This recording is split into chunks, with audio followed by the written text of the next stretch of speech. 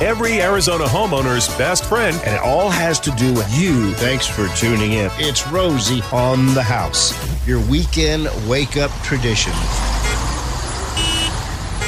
Farm living is the life for me. Come on around back, Arizona, as we stop in here at the Urban Farm. If you'd like to join the conversation, talking fruit trees today with Farmer Greg of the Urban Farm. It's 1-888-767-4348. That's 1-888-ROSIE for you. When the audio attendant answers, just hit 1 to bypass the message, and you'll put you right into the studio. You can text questions to 411-923 or email info@rosieonthehouse.com. And I tell you, Farmer Greg, I just got back from the land of fruits and nuts, as they call it, the San Joaquin Valley of California, the pretty part of California, just miles and miles of agriculture and trees and pistachios and almonds and corn and alfalfa, and wow. I mean, forever. Mm-hmm. And, always observe something that's going to come back and apply to the little modest orchard at our Whitman plantation. And but I will tell you, it really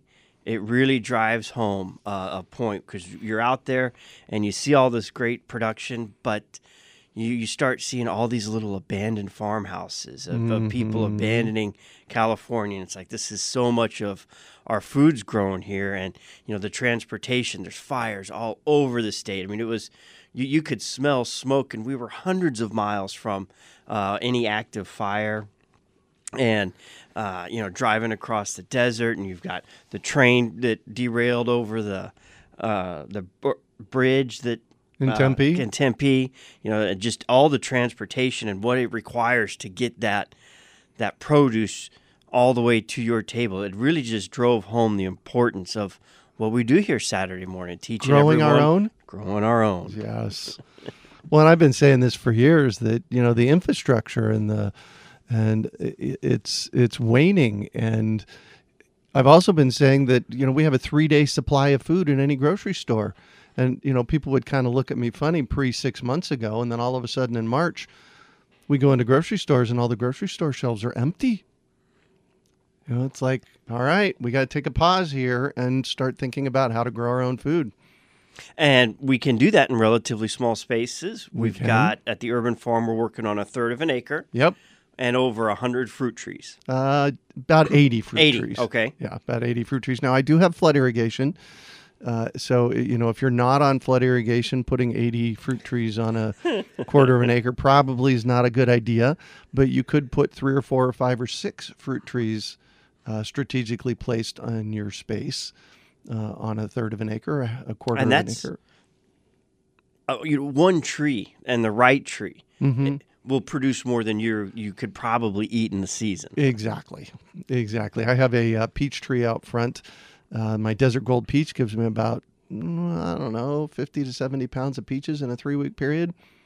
That's a lot of peaches. That break out the canner. Exactly. You couldn't eat that many in that period of time. Right, exactly. So we're going to start today by talking about how to kill your fruit trees. Oh, I can do that. Right, Rosie? You got the right man on the job right here, buddy. All right. So there's so many, and I've been doing this now. I've been growing fruit trees here in the valley since 1974, and I've been teaching people how to grow fruit trees here in the valley for almost 30 years. And I call it my Urban Farm Fruit Tree Education Program. So you can imagine, I get, just like you guys, you get phone calls and emails, right? I get phone calls and emails, and people send me a picture of a peach tree or an apple tree in the middle of their yard and say, "Oh my gosh, Greg, it died. Why did it die?" And they put it in the middle of a gravel yard with block walls all the way around it and one drip emitter on it. And, I just... How long would you live out there like that? That's exactly what I tell them. I say, go out this time of year and stand in your yard in the, at 4 o'clock in the afternoon and say, how long do you want to live here? So we have to do a lot to make sure that we assure that the trees make it. And so that's a big part of what we're going to talk about today. But so planting and I have solutions for all of these, but planting a fruit tree, or really any tree, in gravel or dirt with concrete all around it, it's surefire you're going to kill the tree. Or if you plant it in Bermuda grass, and just, let the grass take over around the tree. That's probably going to kill the tree. You have a funny look on your face there, Romy. What's with the grass? What's with the grass? The grass outcompetes the tree. So if you're going to plant in a grassy area, you just have to cut back a basin 6 feet, cut the grass out, put a basin in, put the tree in the middle, and then do my 6-6 rule, which we're going to talk about here in a little while.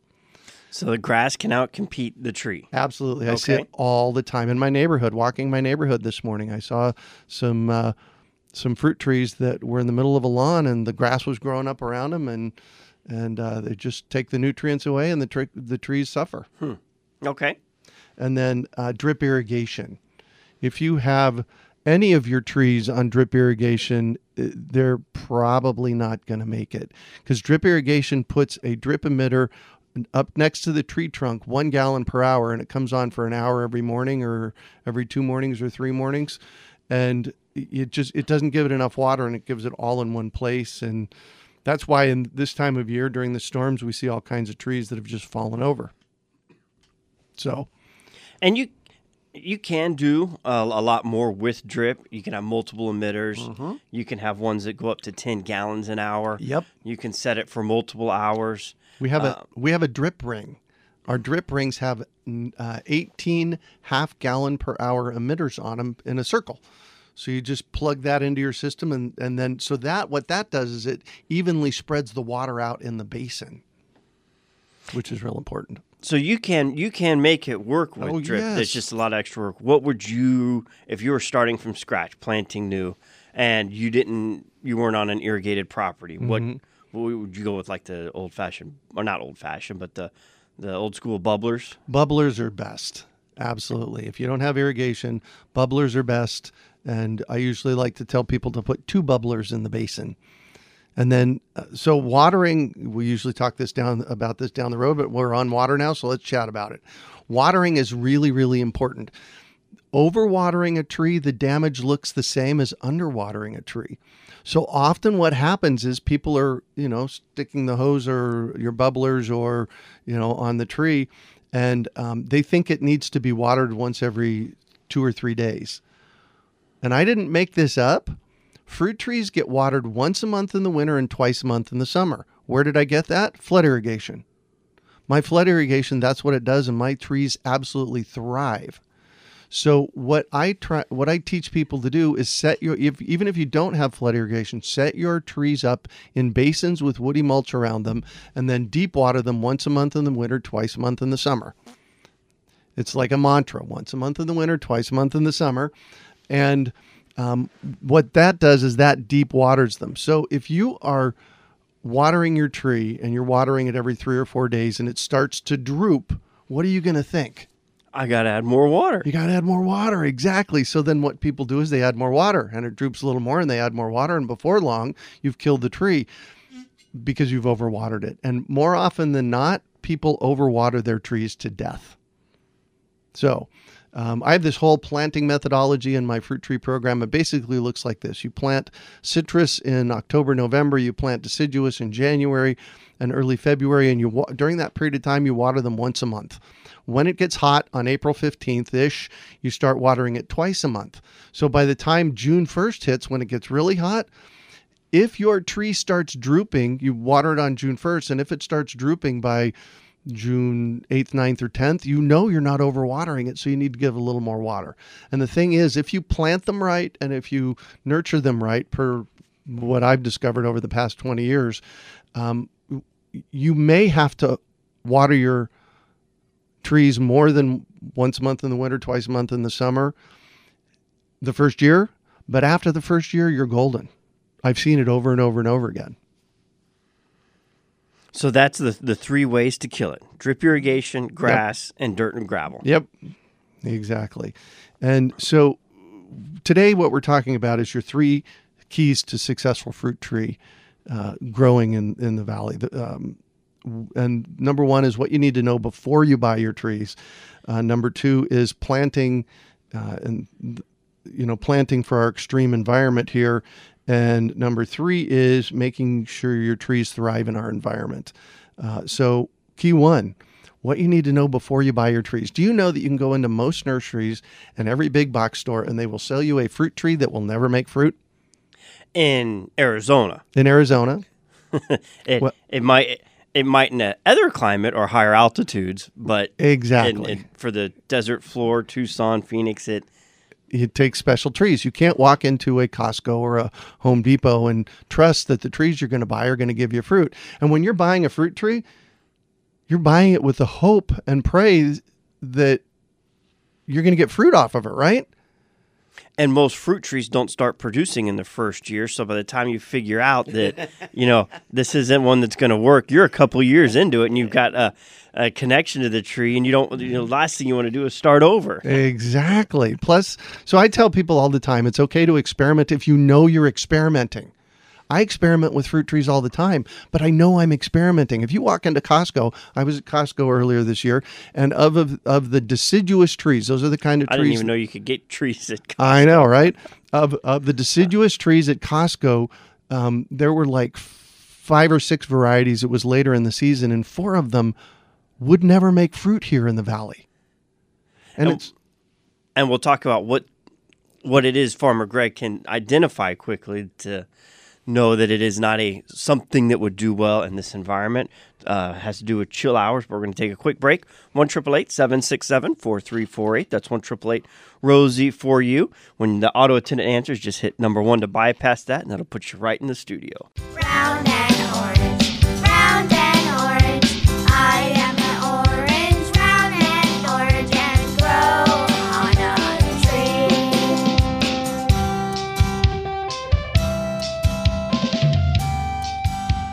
All right, Farmer Greg. where are we at? Chill hours. Chill hours. Oh, yeah. So the things you need to know before you buy your fruit tree. Chill hours is one of them. We get approximately 350 hours of chill. Chill is anything under about 39 degrees here in the low desert. I've recently, in the past year, since we just finished our hottest month ever, I've kind of been tweaking that down a little bit to 300 hours of chill. So if you walk up to that tree and look at the tag, and on the tag it doesn't say how many chill hours are required, do not buy that tree. I was at a big box store about 3 years ago, and do you know that there are hundreds of different varieties of peaches? Do you know that? I didn't know hundreds of. Yeah, there's hundreds of different varieties of peaches that grow around the world. There's about a dozen that will produce here in the low desert.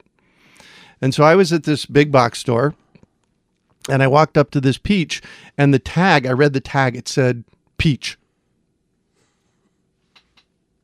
That was it. No variety, no chill hours, no nothing. That peach will likely, there's a likelihood it will never make peaches here. So chill hours is really important. Look at the tag. If it doesn't say, 200 hours chill or 500 hours chill, if it says 500 hours chill, don't buy it. I know, I've tried, because you're never going to get fruit. So that's number one thing about making sure that you need to know before you buy your trees. The number two thing you need to know is about root stock. So these days, most fruit trees are grafted together. They take a root stock that does really well in desert soils and put it on top of, say, a peach tree, a desert gold peach. And so Nemagard and a desert gold peach is going to do really well here. Nemagard on my row, desert gold on my row is probably not going to do really well here.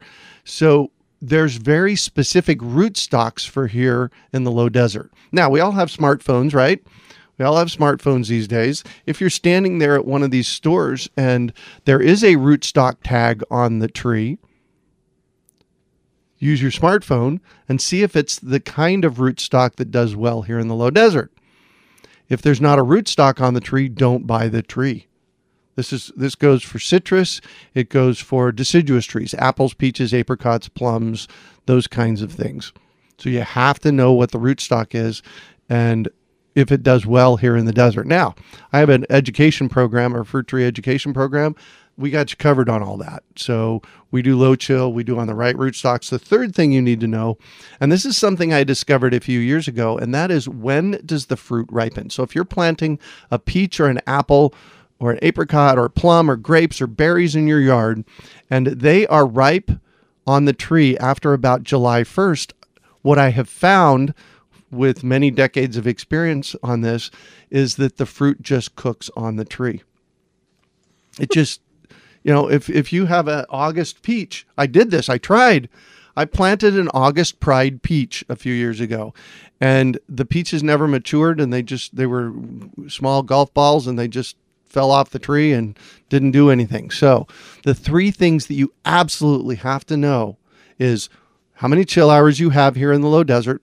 I'd say 300. So you need to make sure on your deciduous trees, this does not count for citrus, on your deciduous trees, they're less than 300 hours of chill. You need to make sure that they're on the right rootstock, and you need to make sure that they ripen at the correct time, which is before July 1st. And on those chill hours, there also be where you're talking about the chill hours and the rootstock. It should say the nursery as well. And there's two predominant ones that are pretty common around here that both come over from California that are pretty good. If it's Dave Wilson or Ellie Cook, those are... Yeah, and unfortunately, Ellie Cook is no longer in business. They went out of business a couple of years ago. But Dave Wilson trees are good. You just have to make sure, because Dave Wilson sells high shell trees. They also sell trees on all kinds of different kinds of rootstock. So you have to make sure that you're getting the correct ones for our low desert. So those all of a sudden, I'm beginning to realize why I've never had a fruit tree ever do one thing. The only fruit tree I've ever seen survive in my yard is the one I have cut to the ground and poured root and stump killer down its throat by the gallon. It's a pomegranate tree I cannot kill. it. Yep. Yeah. And pomegranates do well here. And I did not know that about Ellie Cook. That's a shame. They were, again, another example out of Visalia, California. Yeah, Since they're 1944, they'd been around and just gone. Yeah. Yeah, it was really sad a couple of years ago because it really took out some of our baseline trees that we can no longer get, which is unfortunate. Plus, the other challenge that we have is we only have one commercial grower of citrus in the state. Period. It's Sunset Citrus Nursery down in Yuma. There's Greenfield Citrus. They're great. They're not a commercial grower, but if you can always check with Greenfield Citrus. They're out in Mesa. But that really puts the nurseries in a pinch because, especially the past 6 months, citrus has not been available to buy from our wholesaler. And because of the quarantines that we have around the citrus psyllid, nobody will ship in from California. And that's something different than the quarantine we're in right now. This is a citrus quarantine from exactly. This insect that has started to populate right around Florida, California. We haven't. I think there was one they found in Yuma, but they had that one locked down, contained, and what's the insect? Citrus psyllid. Citrus psyllid. Yeah, Asian citrus psyllid.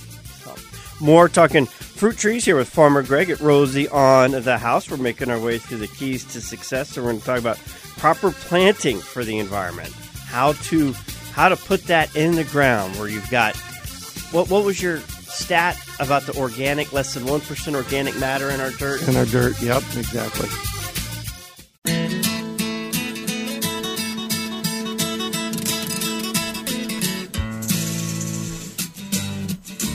Here this morning at my house, Rosie on the House, with Greg Peterson from the Urban Farm, talking about what we need to do to make sure our fruit and nut trees produce on the Valley Desert floor.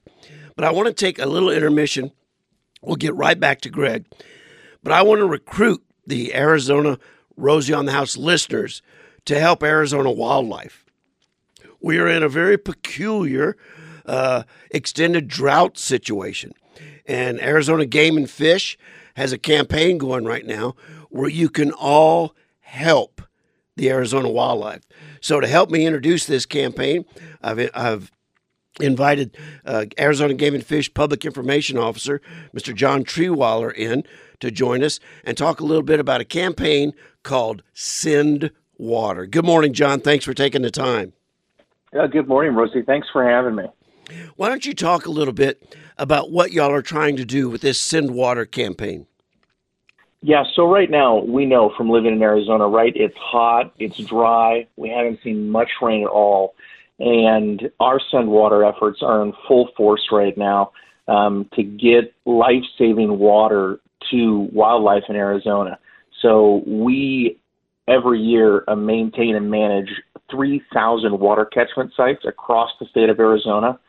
And normally these sites are self-sustainable, right? They can be self-sufficient. They collect rainwater, they provide water to wildlife, but in the hot, dry summer months like we're in obviously right now, and when we're not getting that rain, they don't fill up with water. So it's on us to make sure that we fill them up with water, and sometimes that's via truck. In some cases, these are very remote locations that we have to bring in helicopters to fill these sites up with water, just to make sure that the wildlife out there have this water. Because if we didn't do this, these water sites would dry up, and unfortunately, we would see wild animals die due to dehydration. So this is an expensive effort. It's a very manpower-intensive effort.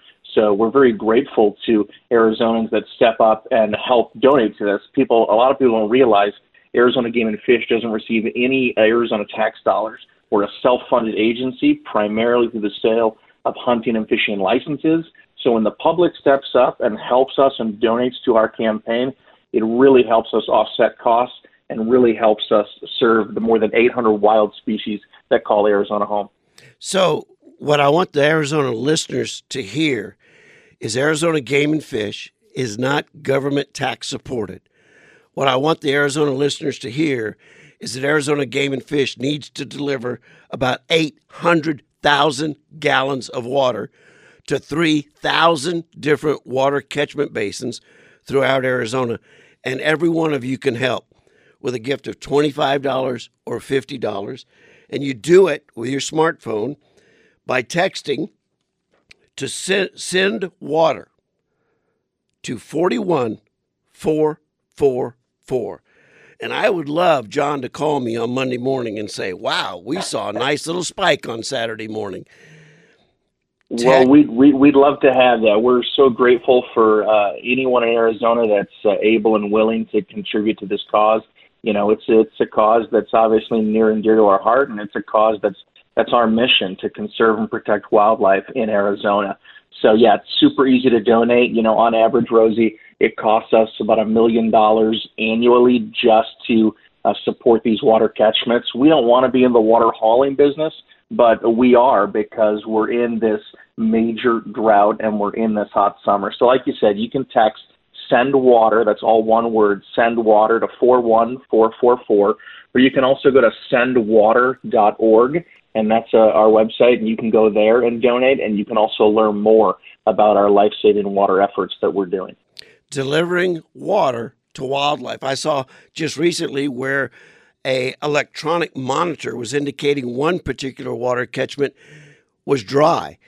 Romy, they had Fish and Game guys. How would you like in 115 degree weather to have to put a couple pipe wrenches, 15 feet of PVC Schedule 40 pipe, some PVC glue, enough water for you to drink, to hike in and to hike out, and go fix this? When they got to the water tankment, there was a small herd of bighorn sheep just sitting there waiting, saying, hey, this is supposed to have water in here, guys. Yeah, so what happened was we have solar-powered remote water sensors in some of our really rural water catchment sites. So this situation that you're talking about happened in the Choctaw Mountains near Yuma, and we got an alert from this sensor that our tank was empty, that there was no water. So obviously being concerned, we had a team, an Arizona Game and Fish team, went and hiked in. This is typically a remote site that we deliver water via helicopter. It's about a 2-mile hike just, in extremely hot temperatures, very steep terrain, just to access this. So when our team hiked in and got there, they discovered an empty water catchment, and there were about 15 bighorn sheep just standing by waiting for this water. This is where they go to drink water. This is where they go to hydrate. And it turns out there was a broken pipe, and our crew was able to thankfully fix that pipe, diagnose that problem, and get that water working again so that these bighorn sheep could drink. Yes. But if we had not gone in when we did, and we had not had that sensor, the next time we may have visited that catchment maybe would have been 2 weeks from that day. Oh, and mercy. We may have found, unfortunately, dead wildlife near that water catchment. That's just how critical this water is to these animals. This is what they're drinking to stay alive in the desert. Absolutely. Absolutely. And it's just one of the things Arizona Game and Fish does to manage over 800 species of wildlife here in the state of Arizona. Folks, I can't encourage you enough. Text Send Water to 41444. Make a contribution of what you can afford, and let's get the water out to the wildlife where they need it. These are 3,000 water catchments. They started constructing them back in the 40s. They've been spread out throughout Arizona to stabilize the wildlife population. John Treewater of Arizona Game and Fish, thank you so much for joining us. Thank you, Rosie. Pleasure to be here. All right, man. Have a great weekend. Let's get back to Mr. Greg Peterson, Urban Farms, on fruit and nut trees. I'm a specialist in killing them. Greg's a specialist in having them thrive. And we'll pick up with proper preparation for planting. And for some reason, your mic's not on. My mic's not on. There you are. Oh, there I'm over here talking at you and nobody's listening. So first of all, I want to thank you for doing that segment. That was an amazing segment. While you all were doing it, I was on my cell phone. I donated $50. I challenge y'all to do the same thing. Let's just fill up that account. That's really, really important. Thank Nice. you, Greg. Thank you very much. Yeah, thanks for bringing that on. So where were we going, Romy? Putting a tree in the Oh, ground. Yeah. So planting for success. How much time do we have? Do we have at least a couple hours? So the first thing I'm going to have you do is I'm going to have you dig your holes. And I discovered last year a new way of planting, and you want to plant in a square hole, not a round hole. That helps the trees not get root bound in the hole. There's a whole lot of technology behind that, but do a square hole. Of all the years we've done this, I don't know that I've ever heard or retained hearing you say that. That's new. It was one of those things. So I started planting fruit trees in the valley in the 1970s. And this guy online last year started talking about square holes. And it's like, Greg, why didn't you think of that? It makes perfect sense because round holes, the trees can get root bound in the hole because the roots will go around the circular, the circumference of the hole. If you put a square hole in, the roots won't go around in a circle. They go in a square. And when they hit the corner, they'll keep growing straight out. Interesting. Exactly. That's what I thought. So What about an octagon? that could work You get too. more edges? Just not round. Or Just a polygon. Oh, there you go. We're going to start getting mathy here. So start with a square hole. Okay. When you dig your hole, I always suggest that people do a perk test. That means that you dig your hole and stick a hose in it and see how long it takes to drain out. It should drain out within 3 minutes to a couple of hours. If you still have water standing in 24 or 48 hours, you got a problem. You got to dig a bigger hole. Bigger or deeper? Yes. Both. Yes. Got it. Exactly. And as you mentioned before the break, we have less than 1% organic matter in our soil. Now, your job as a grower in the desert, or really a grower anywhere, is to grow healthy soil first. When you have healthy soil, you're going to get healthy plants. There are 5 components of healthy soil. Component number 1 is dirt. And like I said, less than 1% organic matter in our soil, in our dirt here. That doesn't make for a happy, healthy growing space. So 5 components of healthy soil: dirt, airspace, water, organic matter, and everything that's alive in the soil. The good news is that your fix for unhealthy soil is to add organic matter. And we add organic matter in 2 ways when planting a tree. When you dig your hole, I want you to take 40% of the dirt that's in the hole and put it in the wheelbarrow. And then I want you to supplement that with some kind of planting mix. Tanks has Farmer Greg's planting mix. That's perfect for trees. But some kind of composted organic matter, it needs to be fully composted, goes in the wheelbarrow. So you got the 60% compost planting mix, 40% dirt. You mix it up really good. Then I'm going to have you add 3 things. I'm going to have you add mycorrhiza, an ounce of that. That is life that goes in the soil. We have that on our website, along with most everything I talk about. I want you to add a pound of azomite. Azomite is like a micronutrient vitamin pill for your tree. It's a slow release. There's 70 minerals in it. So you put a pound of azomite and a pound of worm castings. You mix it all up in the wheelbarrow, and then you plant your tree. And I want you to plant your tree on the mound in the center of the hole, so that it kind of is up above grade, because the next most important thing for you to do, so we added organic matter in the hole.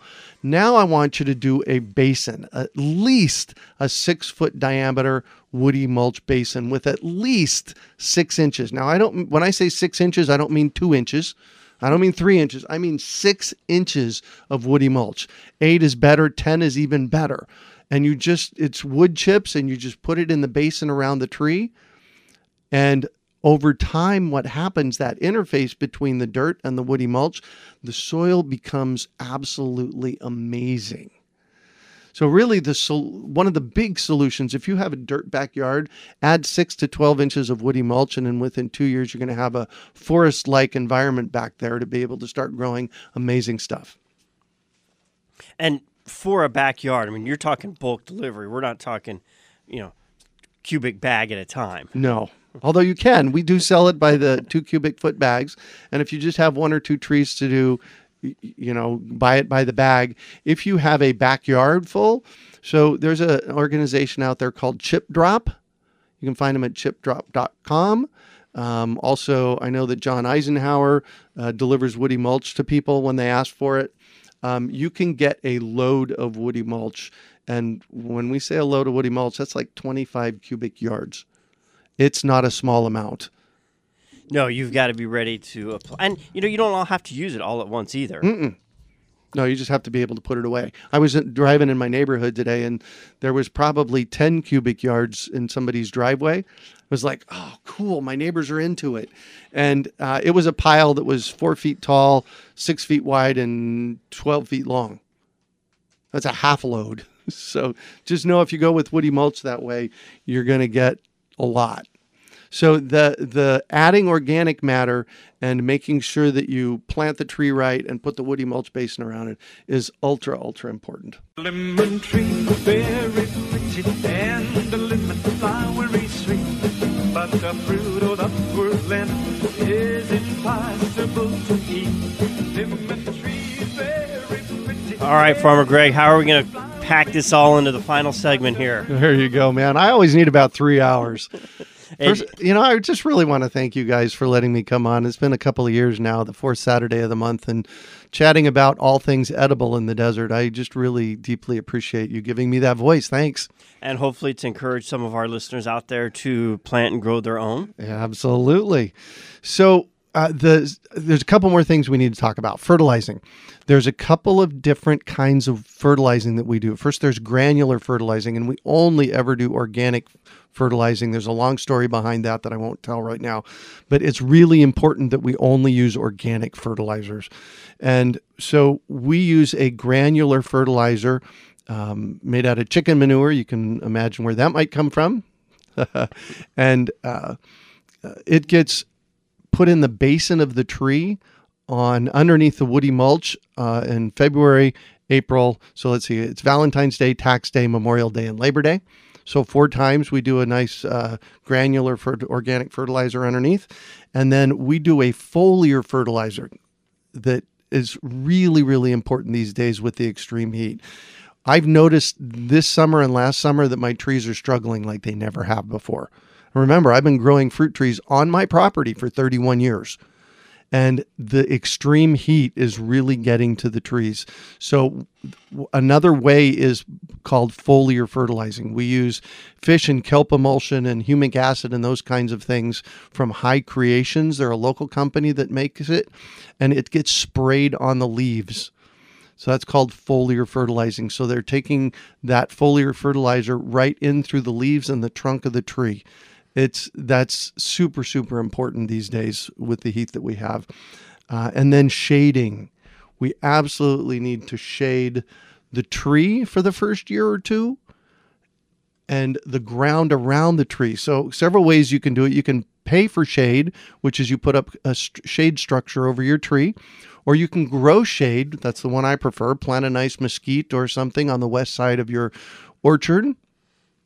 So that, to get that done, you can wrap the trunk with tree wrap. We highly recommend that. Or paint the trunk.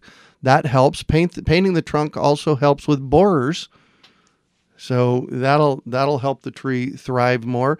And then a thing I discovered a few years ago was planting a cover crop underneath the tree, something that is on the same watering system and watering schedule as your fruit trees. So once a month in the winter, twice a month in the summer. We grow sweet potatoes and cow peas underneath right? Mm-hmm. And underneath our trees, and that shades the ground. I was in my front yard 3 years ago, and I had one of those temperature guns. I pointed it at the ground.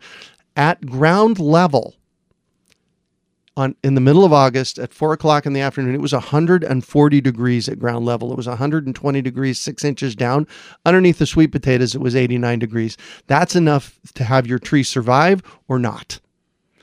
I know there's a lot to it. In fact, I tell people all the time, if you're going to spend $50 on a tree, you're going to spend at least $50 on supplements and fertilizers and to make sure that you're successful with that tree. So just go into planting a tree knowing that.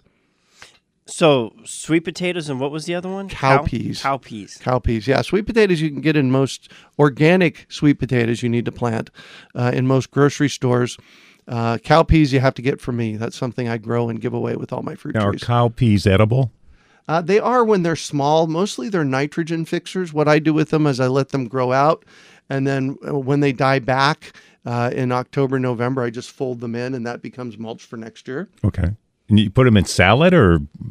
Yeah, they're okay to eat. They're more of a cover crop. Cover crops are nitrogen fixers for the shade and that kind of stuff. I'll stick with the sweet potatoes then. Right, exactly. Yeah. And you can actually harvest sweet potatoes here in the desert in the fall, and they're great. You can grow sweet potatoes here. Absolutely. I've been doing it for over 20 years. That was one of our most successful crops. Yep. Was sweet potatoes. Exactly. And it wasn't anything that we started from a seed. We just cut one that we had bought, stuck it in a mason jar. Yep. Once it sprouted, stuck it in the ground, and it grew. We had them huge. Yep. Yeah. It's that simple. Growing food in the desert is actually really simple if you know what the rules are. If you have guidelines, if you know what the rules are. I've been growing here for over 40 years. I've discovered a lot of that stuff. And we put together my fruit tree education program, and we do a launch the first Saturday. Actually, this year it's the second Saturday of September. It's going to be online this year. So we're actually doing 4 hours of fruit tree education on September 12th. You can find out more about that at fruittrees.org. That's my main website for the fruit tree program. And we'll have Tom Spellman from Dave Wilson Nursery on and several local celebrities and me talking about how to be successful with your fruit trees and going more in depth than all that we've talked about today. And as we wrap up the final 30 seconds, talk about all the different types of fruit trees you could plant. Oh my gosh. Apples, there's 2 different varieties. Peaches, about 10 different varieties. Apricots, plums, jujubes, figs, pomegranates, grapes, mulberries. Oh my God, mulberries do so good here. And then citrus, whatever citrus you want to grow. Grow some fruit trees, man. Farmer Greg, thanks for spending your Saturday morning. Urbanfarm.org or .com? .org. .org, okay. Urbanfarm.org. And fruittrees.org.